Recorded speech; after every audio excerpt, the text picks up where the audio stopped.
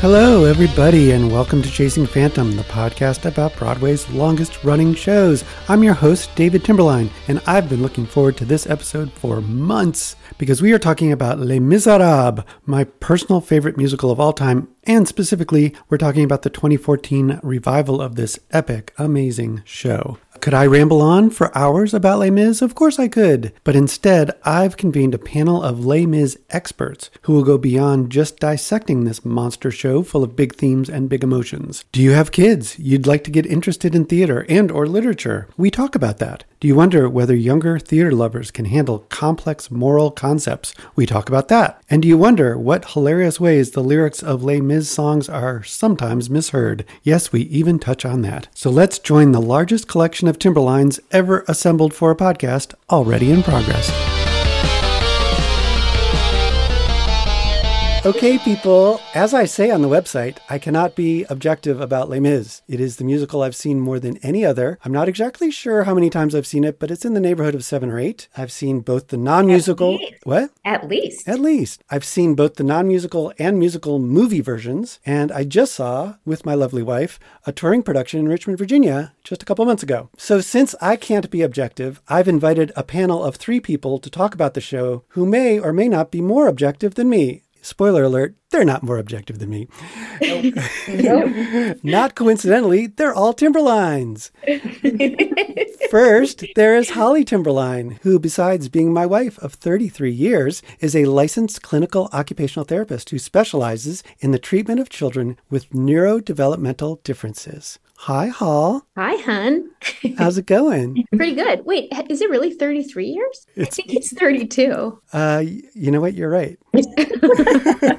And that's how they've stayed married 32 years. That's it. So also on the line, there is Sage Timberline, who has been my daughter for her entire life, who is also a second-year fellow in pediatric intensive care at the University of Virginia Medical Center. Hi, Sage. Hi, Daddy-O. How's it going? It's great. I'm so glad to be here. I'm glad you're here as well. And finally, there is Bryce Timberline, also my daughter for her entire life, who works as a prevention specialist for Jefferson County Human Services in Colorado. She assists family in attaining and maintaining safety and stability through casework, home management, and counseling referrals. Hi, Bryce. Hi. Thanks for inviting us. Thanks for tuning in all the way from Colorado. It must be much harder to tune in from out there. It is. That's why I'm your favorite child.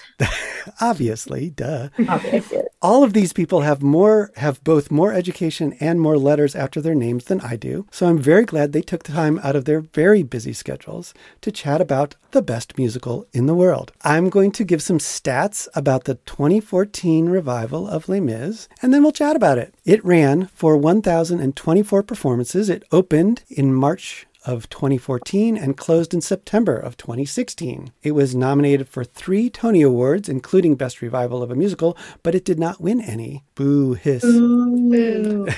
The box office for the run was $108.5 million, which translates to about $137.5 million in 2023 money. And wow. This production is the first of several revivals I'm going to be covering on the podcast. The original Broadway production is 6th on the all-time list, and we think Les Mis is popular here in the States. The original West End London production ran for 14,000 performances, longer than Phantom did on Broadway. It is the longest-running musical on the West End and is the second longest-running show behind The Mousetrap. Also, you can currently see Les Mis in the West End of London. Professional production, a revival that's been going on there since 2019. So get your plane tickets and get on out there, kids. Yeah, when's our next family trip to London? Yeah. I'll check our travel agent. Dave, I think you should just get the people in charge of this podcast to send us their dollar. Great idea. I'll talk to the management. Sounds good. There'll be more time to talk about Les Mis later when I get to number 6 on this list. But this is mostly to talk about the 2014 revival and my family's personal relationship with Les Mis. The 2014 revival was largely a result of the 2012 movie, which raked in more than $440 million internationally and spurred interest in reviving it on Broadway. So we all saw it. We went to see it a couple months before it closed. But before we get into that, I'm curious, who of you remembers the first time you saw Les Mis? It's so endemic in our family culture. I'm just wondering if anybody remembers that moment when you actually first saw it. I have some memories of what I thought was the first time I saw it. Yeah.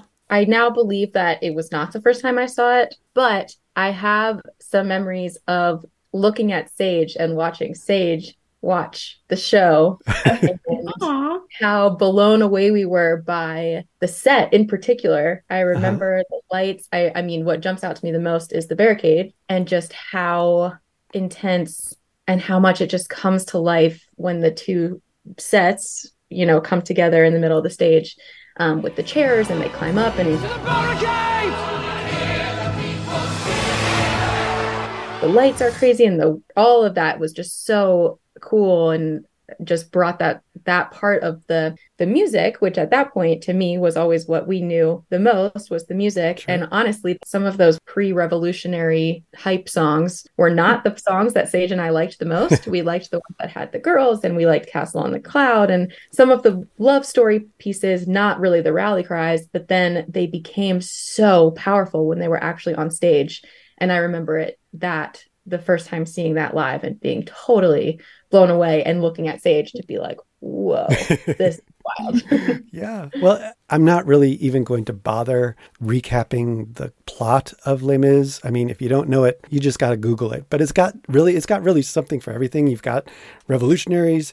For me, particularly as I've gotten older, it is like the ultimate father story because you have Jean Valjean who, basically adopts an orphan and raises her as her own child. It's just always breaks me up. It's a very gray story of not quite good, not quite evil, that interplay. And I was wondering for you girls, it has two adorable child stories too. You have Cosette and you have Gavroche. Did those stick with you, particularly when you were younger, you think?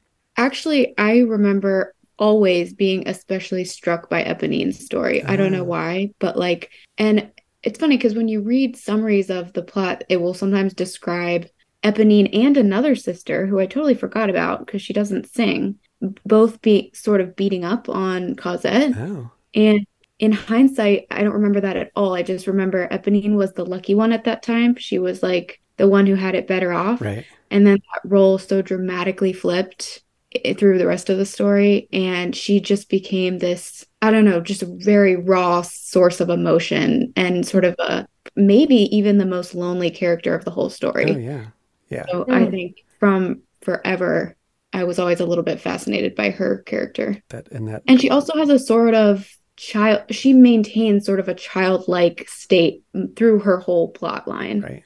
And so I think that was interesting to me as a kid too. Yeah. It's so tragic. My God, there's so many tragic elements. She's one of the most tragic elements because she has this unrequited love that she dies kind of thinking she's gotten what she's expected. But I mean, I guess one of the things I love about it is that you can have a slightly different nuances of what you take away from it and they all kind of work, because I definitely think Eponine really is a tragic character. I hadn't really made that connection, Sage, until you said that she doesn't really get to grow up and progress in her life and live out any other roles like some of the other characters do. I mean, we see Cosette, like she gets to live all these different stages and then progress through life in this beautiful way. And Eponine doesn't really get to do any of that. And she has this like unending pain of loving this guy who doesn't love her. He likes her fine, like they're pals and he wants her help getting who he really loves. But then that where she dies in his arms, it's like so tragic, but it's, that's like the closest that she's going to get to having his love. So it's terrible and tragic, but it's also like, well, at least she has that, which is a terrible thing to have. But and not to mention, she dies because she's bringing him a letter from the woman that he actually loves, which is like also kind of a selfless act. It's like, an act of selflessness with somewhat of a selfish intention of just wanting to be close to him, but also doing something for him because she loves him. It's just, it's all around so tragic. That's so beautiful too. Don't you fret. Monsieur Marius, I don't feel any pain. A little fall of rain can hardly hurt me now. Totally. Well, But Daddy, back to your question. I don't know if we related necessarily to Cosette in any way, but Castle on a Cloud was, I think, our anthem for years. So, and we would sweep the kitchen and sing in front of windows and perform it on stage. So I think as far as her child songs played a big role in our childhood. yeah, and I'm kind of wondering if, Annie's Hard Knock Life was when you were feeling happy, and then Castle on a Cloud was when you were feeling sad. Both of them involve like sweeping something. That's true. Well, I was going to say also, just my earliest memories of seeing it in person. I remember being surprised at the pieces of the plot that were in between the songs, because I'm struck by that every time we see it, actually, because the music, for so long, the music was all we had and also all we cared about. I don't think we cared necessarily about all the depth of the stories and the plot line. And so I remember seeing it for the first time, like, oh, there's stuff that happens between these events. Or even really during the songs. I don't know if we even really had a great understanding. Maybe you did, but I don't remember having a great understanding either of like, oh, this is what they're actually talking about. And oh, they're going to war. This is, I know it wasn't really war, but they were going to do this big battle cry and put on this big, whatever, revolutionary move and not really being aware of that or caring. To me, it all reflects back to how I'm sure we brought you to at least one show of the original run, the original production. I mean, late 90s, I think, probably. But it's got so much stuff in it. I guess it makes me think, this is a question for you, Holly. We brought them to the show, I'm sure, pretty young, at least maybe 10 to 12 year old range. Yeah, I think maybe Under even 10. younger. Yeah. Oh, yeah, definitely. Right. So a lot of it is pretty intense. There's a lot of gray area. I don't have a clear sense of this now, but we didn't just like bring them to the show and plop them down and say, hey, look, Les Mis, isn't it great? We, particularly you, had been introducing them to theater for years. So what was your thinking about that at the time? So we had been listening to the music, I think, for a couple of years before you guys saw it, because Dave, you and I saw it first, right? Yeah, and loved it. And loved it. Right. And we had taken you to local theater and local musicals. And that was something you pretty much enjoyed. And then back when you were really little, I was doing some theater locally and I was writing a little bit of theater locally and some music. And so we would be driving in the car. You guys would be singing a song that I had written that you had seen in a little play. It was just another way of storytelling. And you were both like so into stories.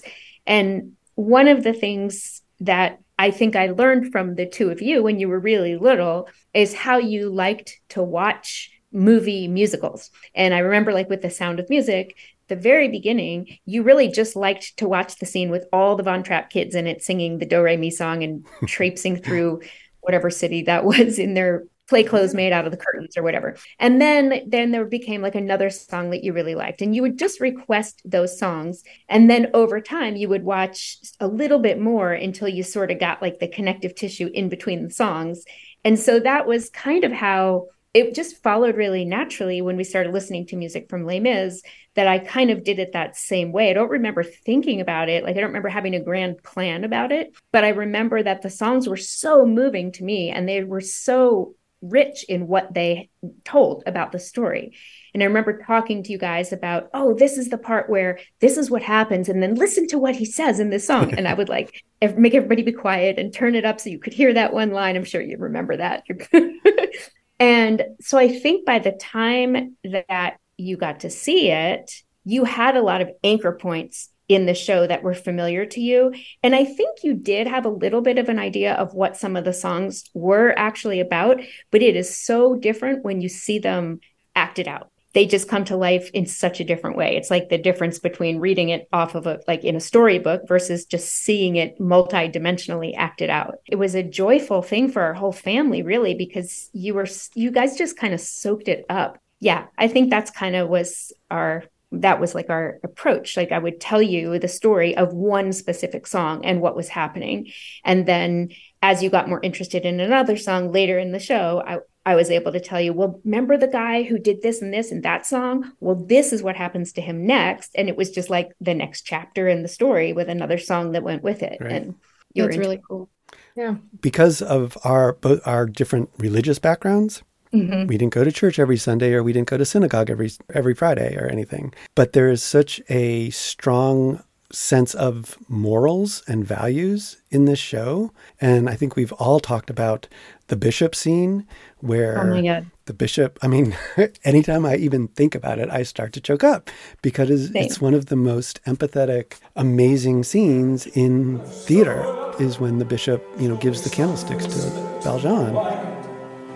Forgot I gave these also. Would you leave the rest behind? So, messieurs, you may release him. And I feel like there is something about translating those values that we held through this story. Do you kids 100%. Did you kids get any of that when you were younger, or are you just finding about that now? I mean, it's funny because I think like Jean Valjean's whole background with the stealing the bread and then going to jail because that's illegal, but it was to feed his family. That's like sort of the most dramatic. You can feel in your gut that that's just the wrong outcome for that degree of a crime. And I think it's almost like overplayed, if you know what I'm trying to say. Like it's a little bit dramatized, but I think that's because that's the point. Like you have to feel that gut feeling, like that's just not right. And so I think that was clear, even as a kid, making it that simple, it really actually works because it just resonates with anyone. That contrast sort of between good and bad and what those words really mean or don't mean. Right. So yes, to your question. I don't know.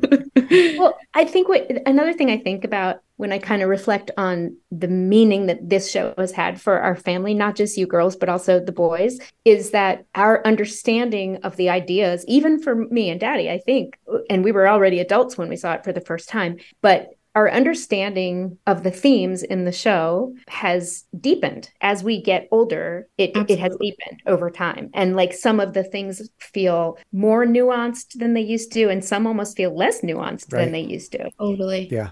And I think too about like the songs that you girls really hooked into at first, like Castle on a Cloud, because that's a little girl just like you were little girls. And it's this sweet sort of fantasy song. And it's got that melancholic feeling to it in the melody. But then as you got older, you started to relate to some of the older characters and the idea of falling in love and realizing that the person that you love loves you back. Like it just there's so much to grow into with that show. You're never too old for that show. Yeah, and I'm thinking about the complexity too of, I always think of Valjean as the ultimate father, but also I think he's both instructive in a positive and a negative way. Like he totally withholds his past, which is like, it's a really shitty thing to do actually, because Cosette has no understanding of where she came from and all that stuff, which really sucks. But then the fact that, there's that trope of, the father being so protective of his daughters that he's like meets the boys with a shotgun at the front door or something. And the fact that he saves Marius's life is like, yes, that's what a father should do. Understanding, not necessarily understanding the dynamics between the two of them, not necessarily approving of the dynamics between the two of them, but being so supportive of his daughter that he would carry her boyfriend through the sewer to save him is kind of like, absolutely. I don't know. It's both of those things. It's instructive both positively and negatively.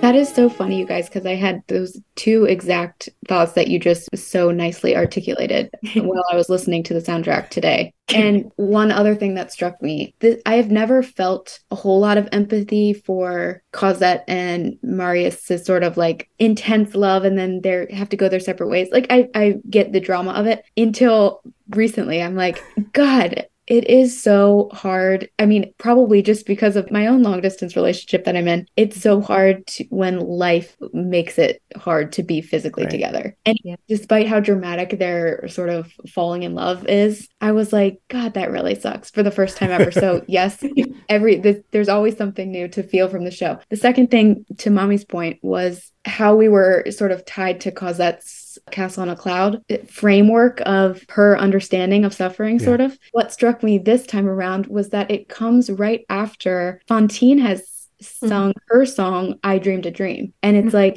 it's the same. It's like it's a mirror sort of an older person's concept of, I want the world to be better. And she's really suffered, and she has a lot of emotion to sing about. And then Cosette's version of that is like sort of the childlike, still has some wonder in her concept of it, and hope, more hope than Fantine had.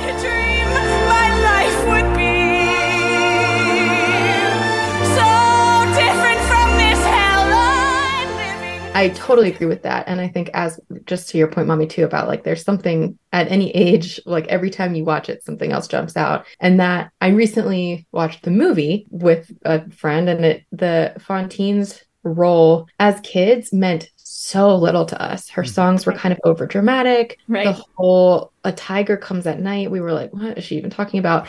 And watching it now, it is so heartbreaking, and all she wants is to make sure that her daughter is safe and happy before she passes away. That's like, oh my God, at her. And it just like the tragedy behind that just jumps out so much more than it ever did. So I agree with that completely. The other dynamic that I have just started to, we talked about as kids too, because the Javert and Jean Valjean dynamic is so intense. And, you know, it feels like Javert is such a bad guy, and he's chasing Jean Valjean everywhere. And like, why does he just let this go? And I remember at some point having a pretty in-depth conversation about the song, the Confrontation song, and about what they're both singing about and what they're both explaining. And they both really, really believe they're right. And how you can have these really intense moral dilemmas and not necessarily agree with another person, or that there can be two truths. Like, there is a place for crime and punishment and the law and justice to be served. And there's a place that there is, you know, you have to do things to survive that morally might look different than through a, you know, criminal justice system. And I mean, that relates so much to my work now as a professional, and they just see those dynamics play out day after day after day. And I think our systems still kind of make those things complicated sometimes, just like they did in the show. But I think that dynamic, I remember talking about that as kids and being like, why is he chasing him? Why, whatever, we don't really get it. And now being like, God, it is so intense. There's just so many messages in there. Well, and just as you were talking about it, I think it really clicked in for me. Your work day to day is systematic systems that are set up to theoretically make people's lives better, but that have so many rules and regulations and procedures and stuff like that, that I'm sure many times you're dealing with a variation of like that exact dichotomy of like, what is best for this individual? What is the rule that tells me that I have to act this way? And like, at what point can we just let it go? Like when, you know, I mean, we've got people that are dealing with stuff from years prior. I mean, it's similar, like it's totally similar. People's past kind of haunts them. And at what point it's like, okay, this is silly, but also we've got a system in place that sometimes does good and there's a reason for it and it keeps order to our society and whatever, all the things that it does. But yeah, it's intense, especially the last time I watched it, just the meaning behind it. And because I work with children and mothers and parents in really difficult situations too, the Fantine, both of those themes just are huge to me right now. In this phase of life. Next phase of life, it might be something different. I'm so glad you mentioned about Javert, because I do remember that's one of the ideas that when you're little, when you guys were 4 and 5 and we were singing the songs and I was telling you the stories of the songs, there's not really a lot of room for nuance when you're that age. But when you get older, you can get your head around that kind of nuance better. And exactly what you were saying, Bryce, like he didn't mean to be a bad guy. And when you're little, it's easier to see he's the bad guy and Jean Valjean is the good guy. But as you get older, the nuance is what becomes so interesting about those two characters. And the fact that he cannot live in a world where the guy who should have, by all rights, taken his life, didn't take his life. He does not, he can't like get his head around that. And he has to end his own life because he cannot make any sense out of it, which is like, that's so extreme. Like that, there's not a lot of nuance to that particular part, but the way that he goes through the story and understanding more clearly that he's not bad, he's just believes so strongly in his belief system that he doesn't have any other options available to him besides doing what he does. And you start to get empathy for him. Totally. Yeah. Well, and that's what I know, Dad, you want to move on to the next question? But the last thing I'll say is that to me, it's not only the guy who should have taken his life, but I feel like Jean Valjean represents to him what he has devoted his life to change. He has devoted his life to catch criminals. Right. And because Jean Valjean is like, dude, I have a child to take care of. I'm trying to save this kid whose mom just died. Like, I've got stuff to do. And he cannot, it's not just the guy that should have had a chance to kill him and didn't, but it's like compromises his entire life's goal and understanding of good and bad that he just cannot cope. From the world of Jean Valjean, there is nowhere I can turn. There is no way to go. Right. I think it's a reflection of a story that comes from a 1,000-page book. In that, I mean, I haven't read the book, but you get a glimpse of enough to know all the things that have influenced him, including the fact that in his later life, like in the later scenes, he's been made to be in charge of cleaning things up in Paris as all these revolutionaries have started to, like, quote, get out of control. So it's like reinforcing that state-based, rule-based idea of how you go through life. And so again, in a way, he's a little bit victimized by that. Like, it's taking his worst instincts and reinforcing them. Right. And so then, by the time it breaks and he realizes how broken it is, he breaks. I mean, he has nothing left to do but just like literally fall. That makes me wonder if there's a parallel between some of the sort of police brutality type of stuff happening in our current climate. Yeah. But this is why this show is so timeless, right? There's like the interplay of like inequality of opportunity and power differential and what is born out of desperation and right and wrong and all of that is just relevant at any time. It also just makes me, I mean, I think what you said, Daddy, is so true. And I've read stories and I work with people who come from really tough situations. And I listened to a story recently about a cop who went undercover to do drug busts. And he felt so compromised because everybody that was using drugs or selling drugs, mostly using drugs, was using to deal with something traumatic that had happened to him. It was so morally confusing to him to be trying to catch these people that then he, in order to do so, built relationships with. And I just think about Javert, like going into the trenches and seeing what somebody like Fantine was going through, selling her teeth and her hair and whatever, everything that she had to do.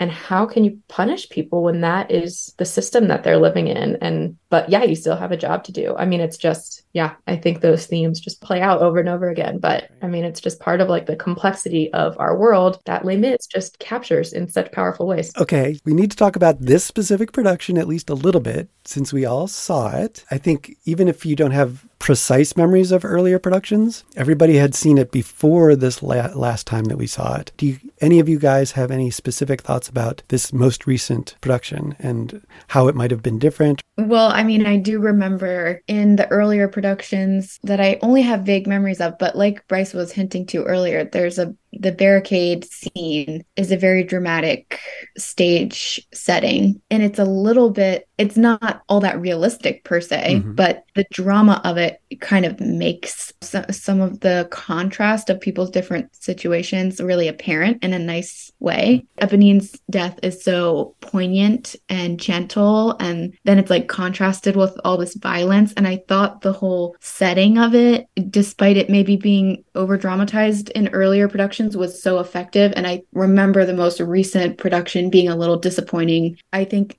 the setting didn't move as much and it was a little bit less dramatic. And so the contrast that is kind of fun to witness in the earlier productions was not so clear to me. One thing I think I didn't realize until the most recent production that we saw in Richmond is in the original production, you see Gavroche going over the barricade and the turntable turns and you see him out in kind of the open field picking up bullets from other people. And that's where he gets shot. Without that turntable, you see him coming back over the barricade and getting shot at that point, which I think changes. When you see him in that kind of open field on the other side of the barricade, he looks so alone and so small and so vulnerable. Small. And there's something that is so dramatic about that I think you lose without the turntable that turns the whole barricade around. Yeah. For me, as we've talked about, the CD in particular, the soundtrack played a huge role in our childhood. And so that there's a couple voices from the original production that will never be. There's incredible actors out there with incredible voices, and they will just never compare. And I think for me, that always jumps out. Jean Valjean and Eponine in particular, I'm quick to write off anybody who doesn't sound exactly like them, which is not fair. And so I remember that I always have a bit of a disappointment that the people that we're seeing on stage are not those same actors from the original Broadway production. So that always jumps out to me every time we see it. But I remember that from the most recent one. And then the other thing is just that was obviously the oldest I had seen it, similar to what we've been saying the whole time, but just how my understanding and the meaning that it has for me changes each time. And I remember walking away feeling different and more significantly moved and so emotional. I feel like I cried throughout. Some of that is like excited tears when the, look down theme music starts. I feel like I start crying right away. But some of the really sad and tragic scenes are just, they hit so much harder the older I've gotten. And I remember walking away from that production like, I can't do anything else tonight. I have to sit in this and decompress because that smacked me in the face. And I don't remember having those feelings before. So I think that continues to change. Even seeing the movie a couple weeks ago, just each time it just has more and more meaning. For a theater director, the kind of things that you can do with Les Mis, it's just a great tapestry to kind of work directorial magic on because, again, I remember from the last production we just saw, there was all sorts of business going on with Gavroche that was not scripted. It was totally directed. It wasn't even like there wasn't even dialogue around it, but you saw his relationship with the revolutionaries build in a different kind of way. And that was total director business. Right. Well, and probably the actors too. Actors find those kind of things with each other too. But then wherever it started organically, the directors and the production as a whole let that grow and be there. And so then even though, like you're saying, that wasn't the point of the scene, we still get to see it. Right. Whereas in a movie, they're like, no, that's not what should be in the camera. This is what we need to see in the camera. Right. The other thing that I think is such a strength of the music, which you just get to appreciate in a different way when it's not in the setting of a movie, is how the music carries all the emotions of what you should feel at that time. I mean, there's so many moments in Jean Valjean's songs where he hits a higher octave and it's like such a poignant, deep, vulnerable moment for him. Or Marius actually does this really well, I thought, with Eponine. There's a moment when Eponine comes to the battlefield and he's singing to her like, you're crazy for being here. And then his tone totally changes. And he's like, actually, while you're here, can you transport this letter for me? You might get shot. I've got you worried now I have. That shows you like me quite a lot. There is a way that you can help. And you hear all of that in the quality of his voice and the way the music's written. And when it's shot like a movie, they change the whole setting to sort of match that. And you don't need that. Like you feel it more from the music. Right. It's more raw and emotional if you just have it in the music to me. I think too that it is, the same thing that people make fun of about Les Mis is what makes it so incredible is it is a little over the top. Like the emotions are big. It's a big story. It's got big things to say. The characters feel big things. And in a movie, the camera is right up in your face. And so you have to do your things much less big because a little bit of expression goes a long way. So you're sort of still getting the bigness of it, but it's just the bigness feels really different as compared to the characters who are like emoting and singing these very dramatic songs so beautifully. And it's all just like fraught with emotion and it's big, but it's also a big stage. Right. It loses something to have the actors have to do a little bit less with such big feelings. Bryce is raising her hand. Go ahead, Bryce. I have one last thing that I wanted to say. I wasn't sure if there would be a spot for it, but it goes back to what Sage was saying in the beginning about how tragic Ebonine's story is. And I have a very, very distinct memory that I wanted to bring up. I remember driving in the car, and I remember Mommy wearing sunglasses and crying during Eponine and Marius's the Little Fall of Rain song. Yeah. And I remember watching Mommy cry and being like, why are you crying? And how Mommy kind of went through kind of the whole history. And it goes back to what Sage was saying before. And I think it is also just one of those kind of complicated themes that I wanted to bring up, because I remember Mommy going into a lot of detail about not only the tragedy of that moment of like she's dying and it's really sad, but also kind of their whole history, how Cosette's kind of started out with kind of as an orphan and living with these people who didn't really care about her and didn't really love her, and Eponine was much better taken care of, and she had parents and whatever, and she grew up with these kind of scummy parents who didn't really care about her, and ends up totally looking at Cosette and having so much envy for what she has in her life. She has a dad who just loves her and wants everything, wants her to be as happy and successful as possible, and the man that Eponine has wanted for her whole life, and how their stories just switched, so just turned completely on their heads, and now she's dying. And I remember so specifically never putting any of that together, really. And I remember so specifically being like, why are you crying? Which now I'm like, duh, there's so many reasons to cry. Why am I not crying? But being like pretty young, I mean, I think probably under 10, and having all of that explained. And I don't know if that's part of why Eponine became kind of a favorite, I feel like, for us for a while, or at least for me. But yeah, I just think that is one of the early memories I have of kind of talking through those themes, and just so powerful. Yeah. I feel exactly the same way as Bryce about the two characters that I can't even listen to anyone else, almost their renditions of the songs, and it's always Eponine and Jean Valjean. I don't know why it's those two, but something about their vocal range and the complexity of, and the way they change their vocal tone at different pitches, and the complexity of what they sing about, and the tragedy, like those two original Broadway cast recording people, they have my heart forever. As part of the podcast, I always give every production a grade. And even though I felt this 2014 revival was not matching the original, and I think that seems to be a common sentiment, I still give it an A because it was a pretty darn good production. Have anybody dissent from that opinion? I can't give it anything but an A, but it's hard for me to conceive of taking on any Broadway show. They all seem like so fantastically difficult to execute well, but this one is just so full of emotion, deep, painful, complex emotion, and it's just so much to take on. It has to be good casting. It has to be good singing. It has to be good ensemble work. It has to be good violin. Like, there's so much depth you have to get into. So good try. It'll never be the perfect one probably for us. Good try. Sorry, I have another thought because I can't stop. But I was just thinking about the song A Heart Full of Love, which is just like one of the most beautiful songs ever. And full of love, he was never mine to it just captures so much, and it's so hopeful. And I was just thinking about like all the tragic stuff that happens in the show, but it also captures like these beautiful, optimistic, light moments that, I mean, that's what makes it so powerful, I think, is it doesn't only capture the sadness really beautifully, it captures this huge range of the human experience, really. Mommy, would you give it a D, do you think? Yeah. I think basically we've given ourselves as a family a big theater nerd A, is what we've done. Yeah, for sure.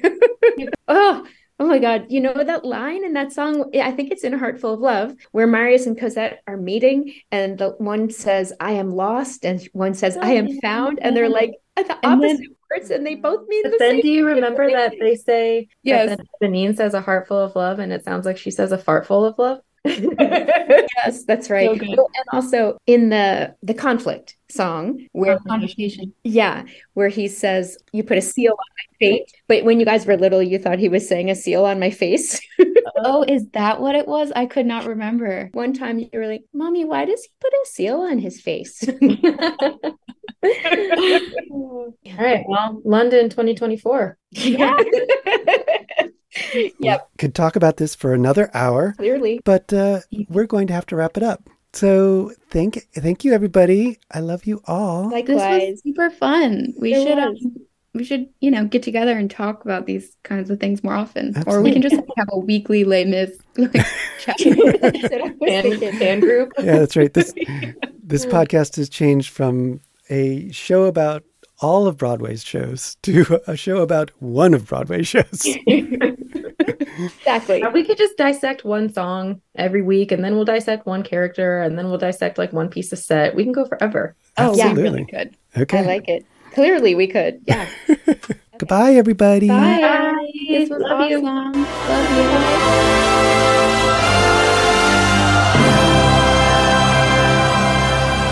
If you have ideas on how you'd like to see this podcast enhanced or expanded or improved, or if you just want to drop me a line to say how much you love it just the way it is, please email me at timbertoddpods@gmail.com. This podcast is a production of Timber Todd Pods.